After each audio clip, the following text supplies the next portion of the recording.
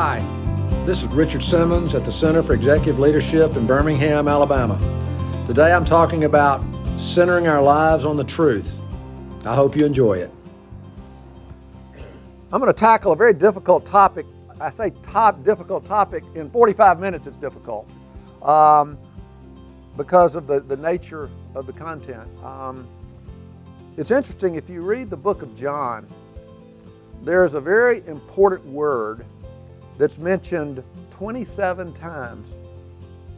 And yet when you look at Matthew and Mark and Luke, it's rarely mentioned.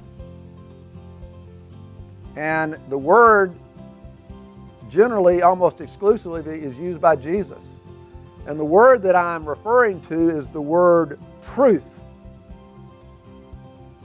You know, you're probably familiar with some of the scripture in John 8:31 and 32. It says, "If you continue in my word, then you will truly be my disciples, and you will know the truth, and the truth will set you free." And then John 14:6, when Jesus says, "I am the way, the truth, and the life. No man comes to the Father but through me." You know, in the Christian life, truth is paramount. And of course, Jesus is speaking of truth with Pilate, and then Pilate says, "What is truth?" and then walks away before Jesus can even respond. You know, in its simplest definition, truth is that which is real and actual. It's that which conforms to reality. C.S. Lewis says one should embrace Christianity not because it makes you feel good, but because it's true. He says Christianity is not a patent medicine. Christianity claims to give an account of facts, to tell you what the real universe is like. Now, there are a number of different truth categories that we could talk about that are vitally important, but I want to hone in on one category of truth today that is very pertinent to this series that we've been doing. You know, if you think about it, and I really notice this because of my children as I'm watching them grow up, but every single human being enters into this life and begins to try and make sense of it. And as we grow older, we begin to develop certain ideas about how life works. And I don't care how old you are, we continue that quest, trying to figure out how life really works. And as we develop these set of ideas, what we find is this is what governs our thinking and tells us what the world is like and how we should live in it. I mean, think about these words. Think about them. Success, love, sex, money, pleasure, happiness, friendship, material possessions, suffering, death, heaven, hell. These are all important issues in a man's life, and each of us has formed a certain set of beliefs and ideas about each of them. Maybe we've never articulated them, but we have them. And this is what I want to really focus on this morning. Our beliefs or ideas are either true or they're false. It's like Drayton last week. He shared a very fundamental, basic idea from the Scriptures. A belief on or idea on the issue of happiness. And as he pointed, his idea has the support of Scripture. And either that idea is true or it's not true. That's why Blaise Pascal said that the reason that people struggle so much with life is because they have false ideas about reality. Think about that. Dallas Willard says, "Why do people find their lives in chaos and their souls running amok? One of the primary reasons is that they are blinded by false ideas, distorted images, and misinformation, so that their souls cannot find its way into a life of consistent truth and a harmonious pursuit of what is good." And so this is what, guys, I contend is so crucial for us to grasp. Because there is nothing more dangerous than building our lives on false ideas and false assumptions. A number of years ago, a professor down at UAB, Dr. George Graham, articulated this quite well. Listen to what he said. It takes a tremendous amount of courage to face the truth.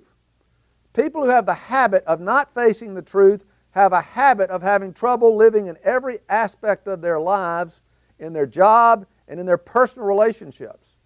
And then he says this, and this is really kind of what I want to focus on this morning. He says, being centered on the truth is crucial to a healthy, vital human life. And so that's a good question that we all should ask this morning. Are we healthy men? I'm not talking about physical health, obviously. I'm talking about mentally, emotionally, psychologically, and spiritually. I mean, think about it. It starts with our relationships. Do I have healthy relationships? That to me is one of the real marks of a healthy man. Healthy relationships, healthy marriage, a healthy relationship with your children, your friendships with other men. I mean, think, is your family life really, is it flourishing? Or is it troubled? And what about your work? I mean, are you suffocating in your work? Do you hate what you do? Are you filled with fear? How well do you sleep at night? And then what about your habits? Are there any addictions in your life? I heard a guy speak, he says over 65 of the men in our country are either addicted to alcohol, drugs, gambling, or pornography. 65%. I don't know whether that's true, but that's what they say. And then what do you do with your free time? That says a lot also. I mean, you spend all your free time in front of the TV or in front of the computer. And then what about your relationship with God, your spiritual life? Is your relationship with Him deepening as time goes by? And do you have that strong foundation to undergird your life? And I will just say this personally, just from reading the periodicals that I read, whether it's the Wall Street Journal or whether you listen to the news, I personally believe that we are not a very healthy culture. And what's interesting is the social scientists back this up. There was an interesting book, in fact, Drayton has mentioned it, that was published back in 2003. It was called, it's a wonderful book, it's called The Progress Paradox, How Life Gets Better While People Feel Worse. And there's been a great deal of research at institutions like Princeton and Yale and Harvard. And what they've been trying to determine is the relationship between happiness and rising prosperity. And what's happened is the results have been quite baffling. Because over the last 60 years, our economic well-being has gone like this, and yet our mental, emotional, psychological, and spiritual well-being has plummeted. You know, we somehow naturally, I think, logically think that they both ought to be going in the same direction. The more prosperous you get, the healthier you should be, and yet just the opposite's taking place. And we wonder why. And like I said, the researchers find it baffling. Well, I think one of the issues is what I just read to you from Dr. George Graham when he said, we are unhealthy because our lives are not centered on what is true. Our lives are not in harmony with the truth. Around 20 years ago, I heard a quote, and I don't know why it was, but this quote really connected with me at the time, and it still is very meaningful, even though I had somewhat forgotten it until I started preparing this talk. And it comes from Jack Welch back, I want to say it was in 1992. If you remember, Welch was the former CEO of General Electric, and in his heyday was probably one of the most admired business leaders in the world. Did just a masterful job turning GE around. And he shared this quote, and I want to read it to you. In fact, I'm going to read it twice. First, he's talking about corporations. I'm going to read it, but then I'm going to substitute the word corporation with the word individual. Listen to this. He says, the key trait of a vibrant, dynamic corporation is looking reality straight in the eye and then acting upon it with as much speed as you can. Listen to this again. The key trait of a vibrant, dynamic individual is looking reality straight in the eye and then acting upon it with as much speed as you can. If you read Welch's biography, which came out right when he retired, he'll tell you this is the foundational management belief that he implemented at GE. And he says, interestingly, he says, I learned this from my mother, who always insisted on facing the truth regardless of the situation. Now, in the Old Testament, we read about an individual. We probably know more about this guy's life, maybe more so than anybody else, because there's so much about him. And the person I speak of is David. You see him as a young man, and then you see him die in 1 Chronicles, I think it's 29. And one of the real dark times in his life was when he was king, and Israel was at its zenith. It's just very powerful. And his army was off at war, and it says this was a time when kings are supposed to be with their armies in these kind of battles. But David was back at his palace, and it says it was late in the afternoon, and he'd just gotten out of bed. That kind of tells you what was going on in his life. And he's just kind of wandering around the palace. He looks down, and he can see this beautiful woman taking a bath, Bathsheba. He sends for her. She comes. They have sexual relations. He sends her home thinking everything is just fine. She sends word that she's pregnant. So David, seeking to cover it up, thinks he sends for her husband who's in the battle, Uriah, brings him to the palace, gets him intoxicated, and says, you need to go home and be with your wife. You see what he was trying to do. But Uriah is such an honorable man. He refuses to. He says, my men are at battle, and he sleeps on the porch.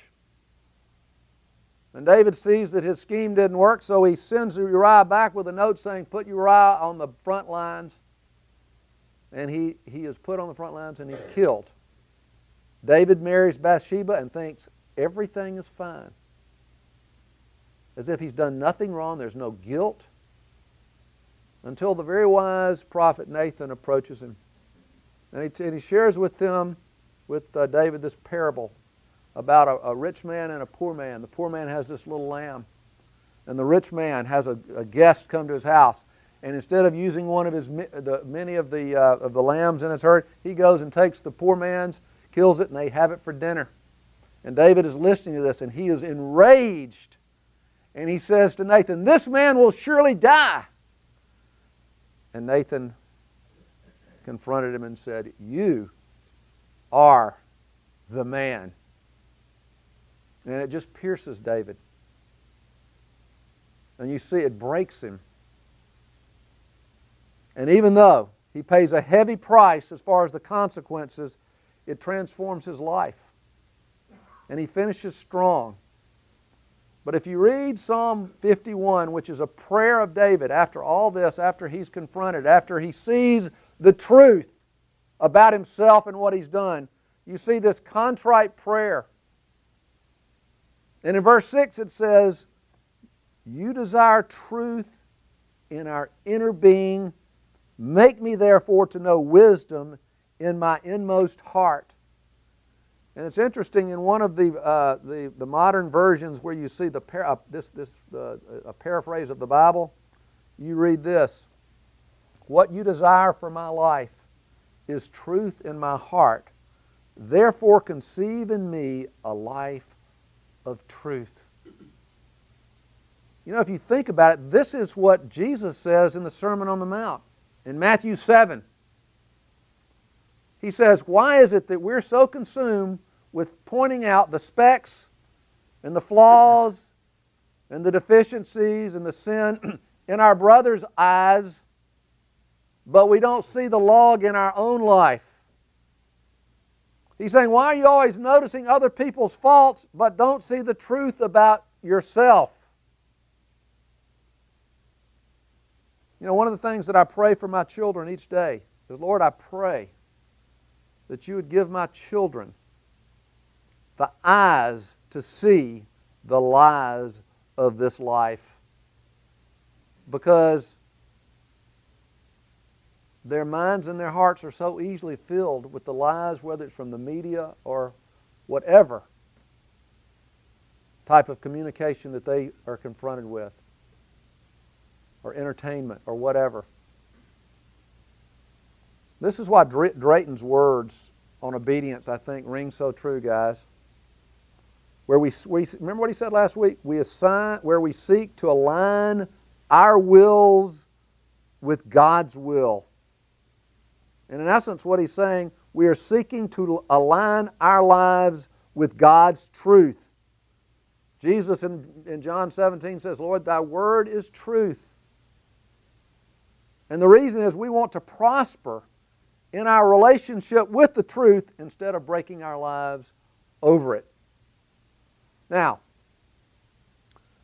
what I want to do is take about 20 minutes and talk about how the Bible says we respond. There are the various ways we respond to the truth.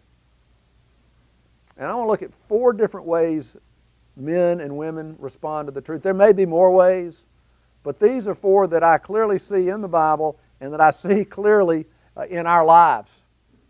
And the first I want to look at is in the book of Romans. And it's in the 1st chapter, it's in the 21st verse, where God is speaking about godlessness and its consequences.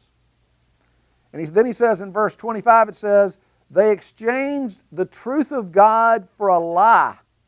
You hear that? Exchanged the truth of God for a lie, and worshiped and served the creation rather than the Creator, who is blessed forever. And that word creation comes from the Greek word katesis, which means product of creation. In other words, anything out in the created world. And what we are called to do, guys, we are called and designed to give God first place, to be primary loyalty, and to have primary loyalty in our lives, and to love Him with all our heart, soul, mind, and strength. And yet what Paul is saying is we give our hearts to something in creation. That's what the Bible calls idolatry. And what's so interesting is that the idols are generally not sinful things, but good and basic products of creation that are elevated to ultimate things.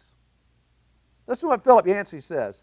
He says in the Old Testament, God complained, and this is from Jeremiah 2:13, my people have forsaken me, the spring of living water, and they've dug their own cisterns, broken cisterns that cannot hold water.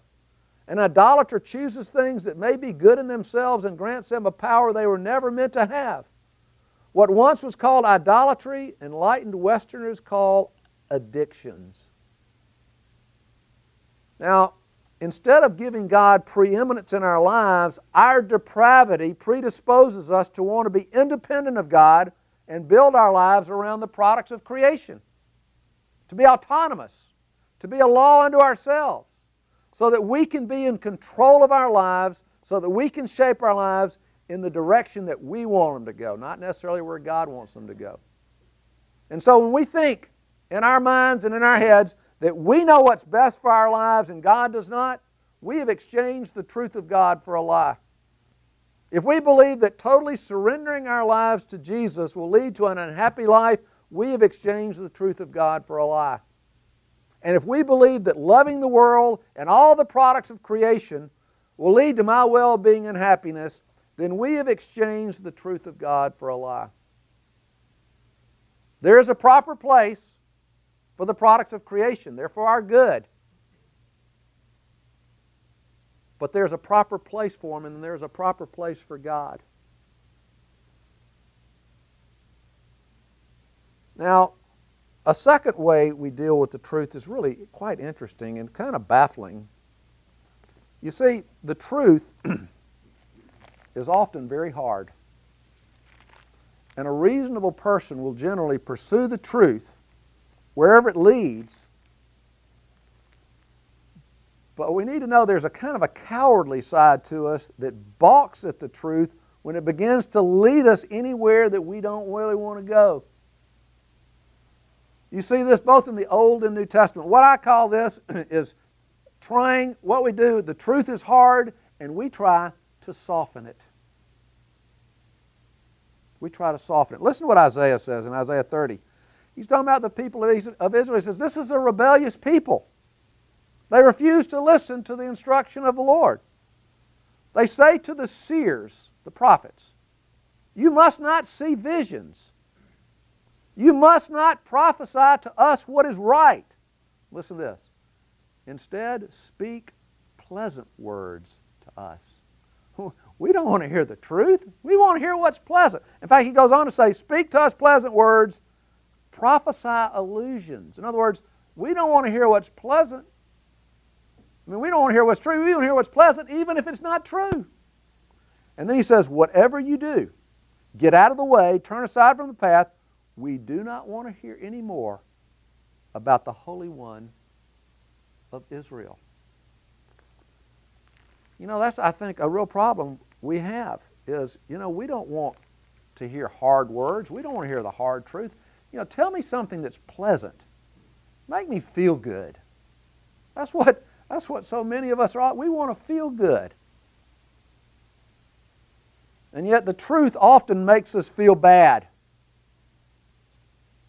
Now, in 2 Timothy, some of Paul's very last words, right before he dies, he says, for the time will come when they will not endure sound doctrine, but wanting to have their ears tickled, they will accumulate for themselves teachers in accordance to their own desires, and therefore will turn away their ears from the truth, and in the process will turn aside to myths.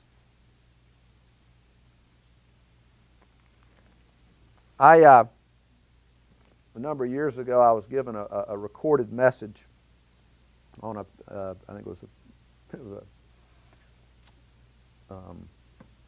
a cassette. That just shows you how old it was. And it was a theologian speaking. He taught at a seminary in one of the mainline denominations. And he was an excellent speaker, and he was a godly man. And I take it that he was speaking to a big group of ministers in his denomination. That's kind of what I gathered, because he was kind of giving them a hard time, because he says, you know, that one of the problems in our denomination, he says, you will rarely ever hear anyone preach on the importance, and he used this word, of being saved. We don't like that word in our denomination. And he says the reason, you know, you guys don't like it, it makes people feel uncomfortable.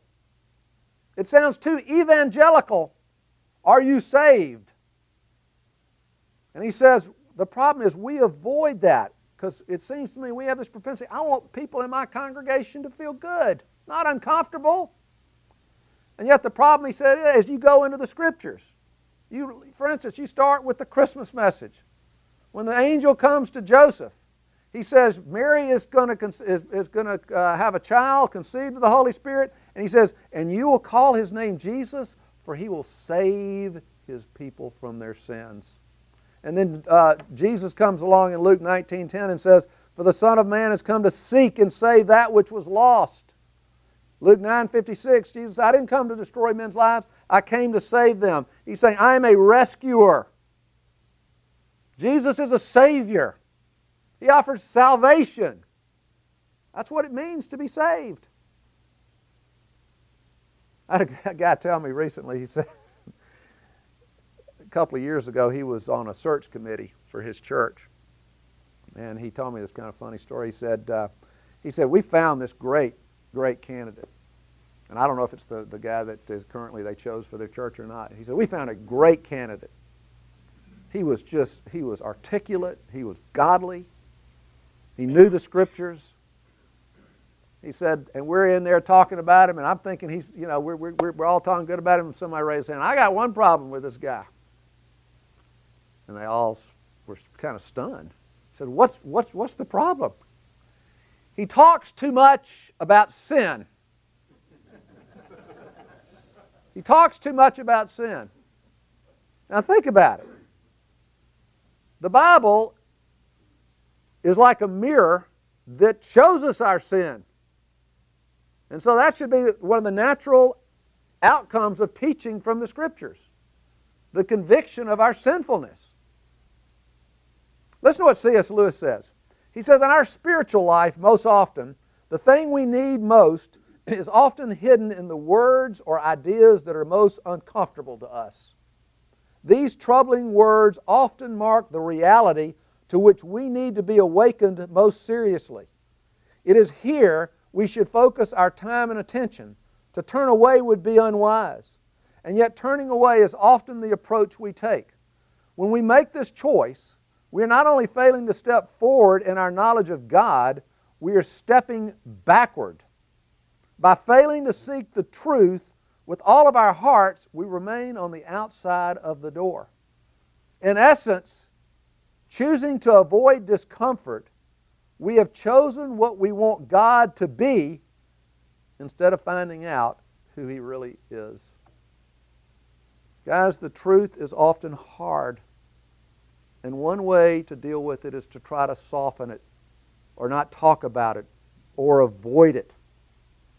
As Isaiah says, tell us what's pleasant, even if it's an illusion, even if it's not true.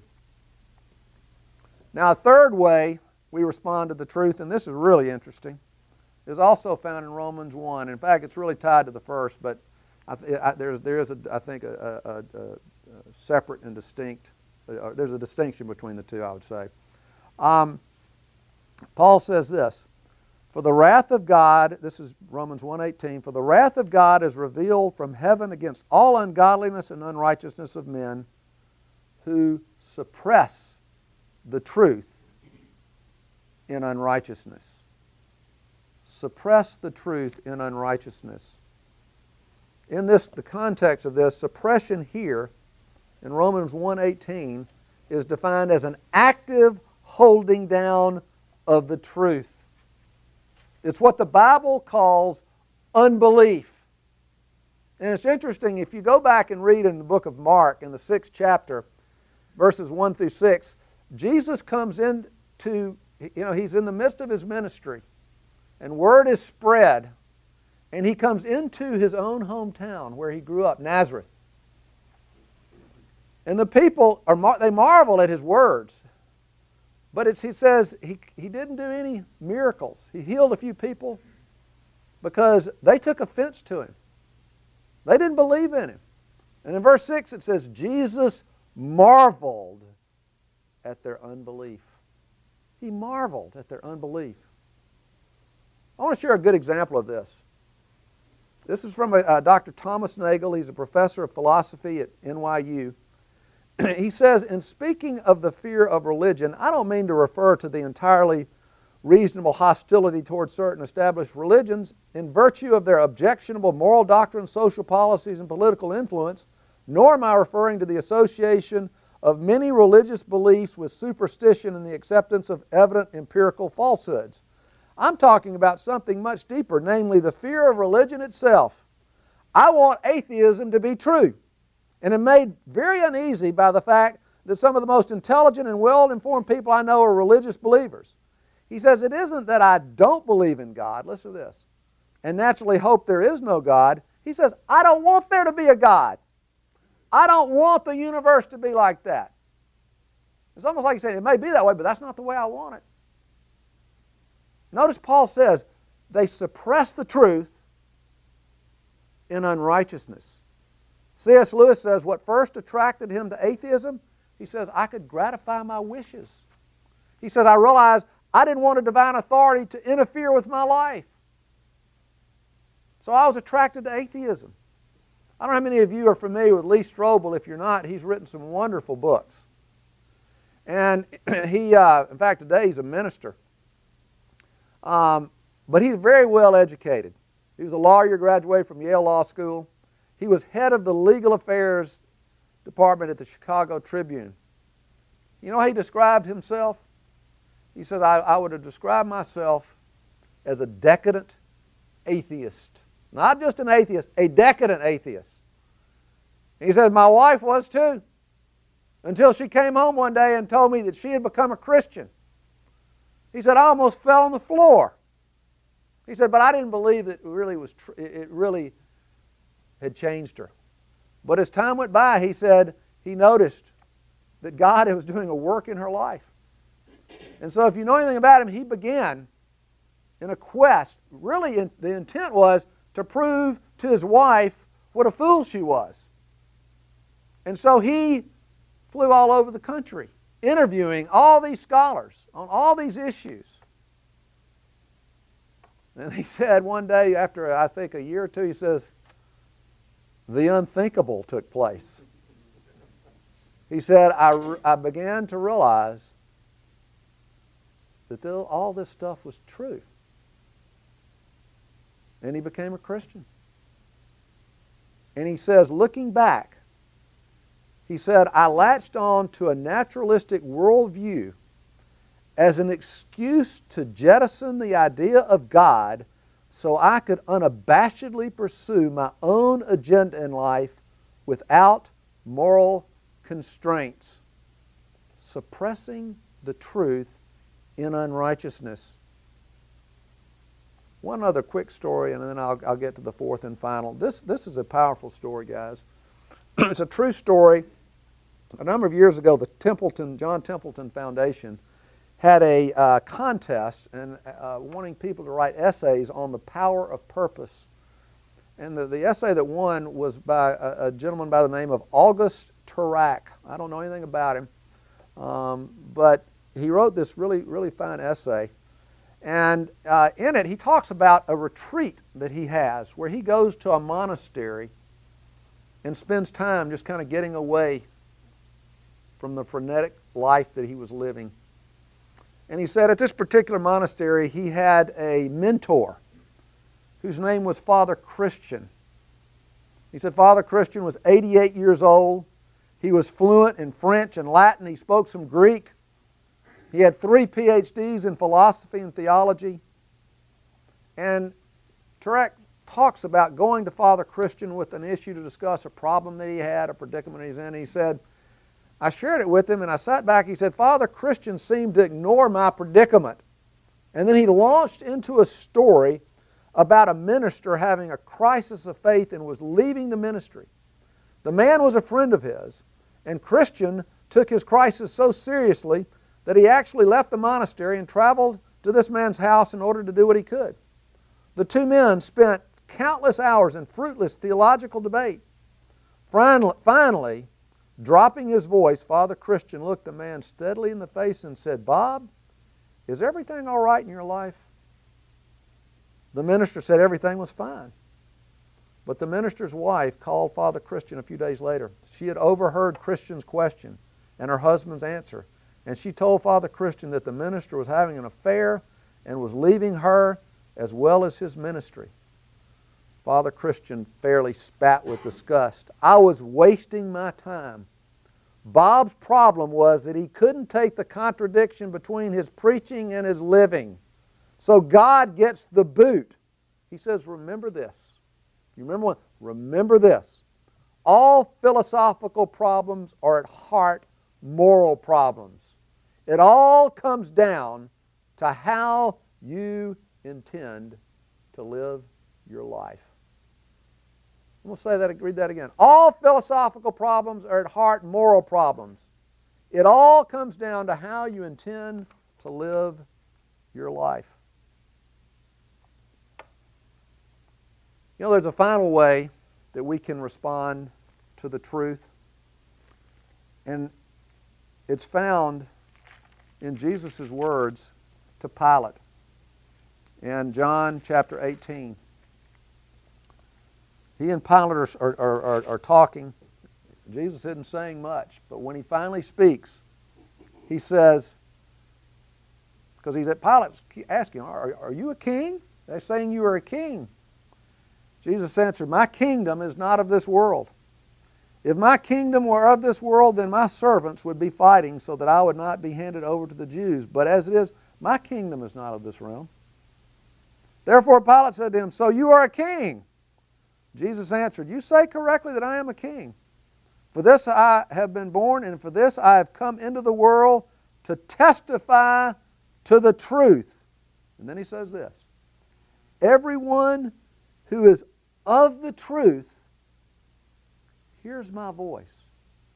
You're of the truth. What does that mean? The Amplified says, he who is a friend of the truth, who belongs to the truth, who loves the truth, will hear my voice. In 2 Thessalonians 2:10, Paul speaks of all these people. He says, unfortunately, they will spiritually perish. And he says, why?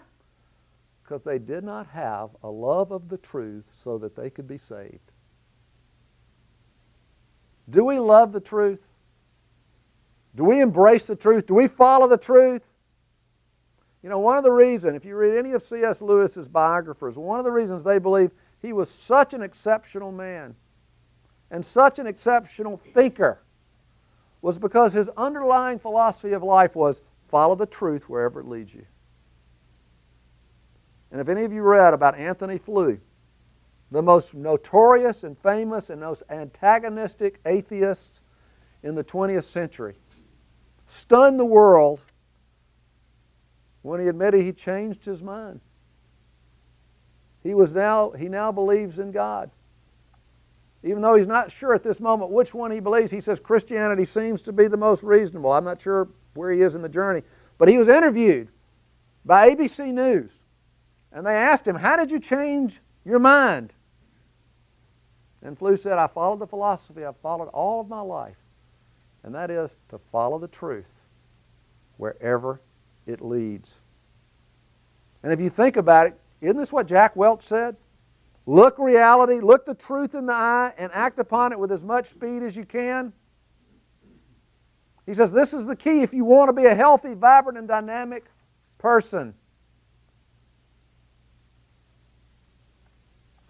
I want to wrap this up with just a couple of concluding thoughts, and we'll be done.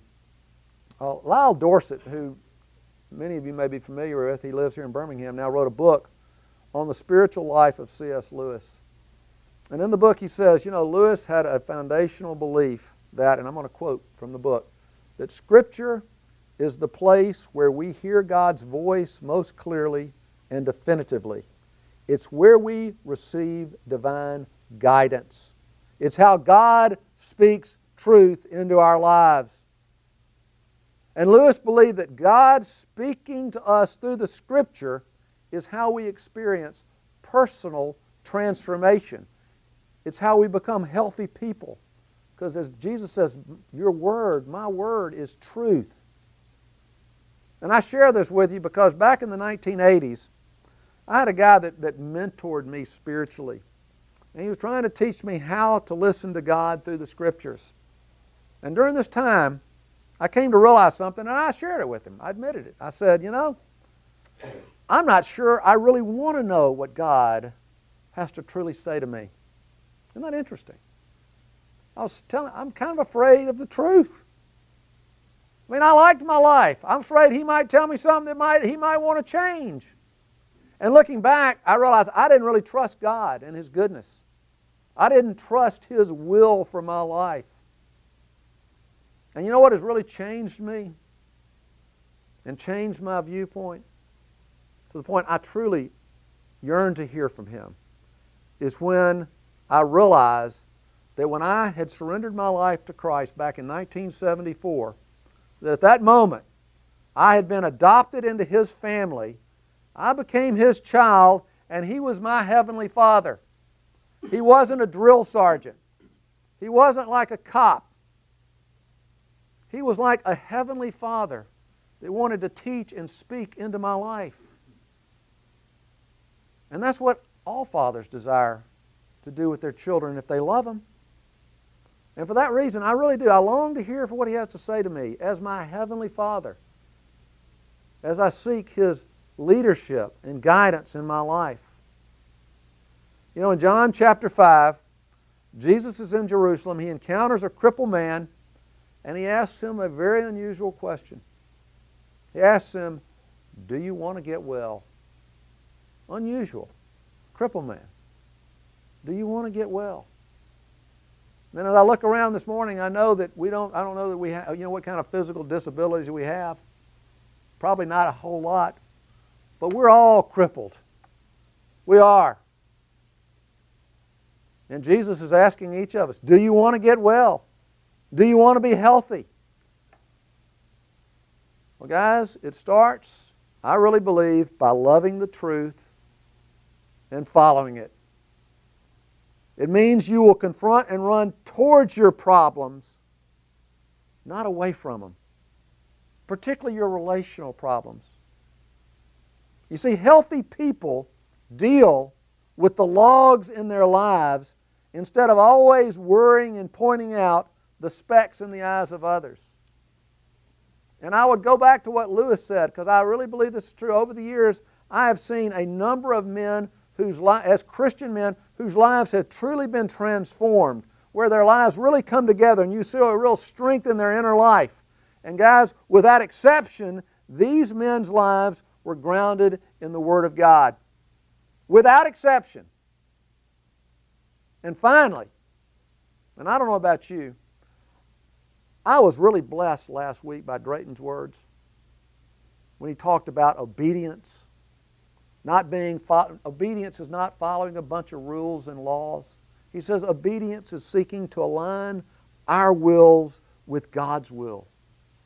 And he contends, along with many others, that this is the hidden key to happiness. But I would like to add this. I believe this is also the key to being a healthy man.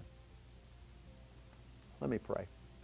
Lord, we thank you for the truth that you've given us, that we don't walk through this life not knowing what's going on in a fog, but that you give us truth. You give us solid rock to build our lives on. Lord, I pray that you would make us to be lovers of the truth, and that we would follow it wherever it leads, and that whatever problems or issues we have in our lives, we wouldn't run from them, we'd run to them. We'd look reality in the eye and act with as much speed as we could. Help us to be men, Lord, who are healthy, who are strong. For we realize that we are weak, we're needy, and so we thank you that as your children, that we have a Heavenly Father who loves us and speaks into our lives. We do thank you. In Jesus' name, amen.